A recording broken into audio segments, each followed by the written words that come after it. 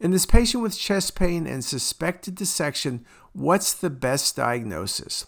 Well, when you look at this, chest pain is one of the most common things we'll look at on CT.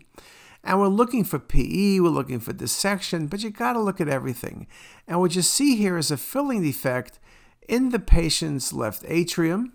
You could think about a thrombus, but it's somewhat lobulated. And then you think about its location. It's very close to the patient's right atrium. That's a classic location.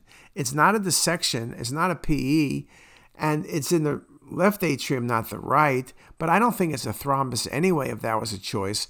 This is a great location for a left atrial myxoma. Appearance and location are most classic, and that was the diagnosis.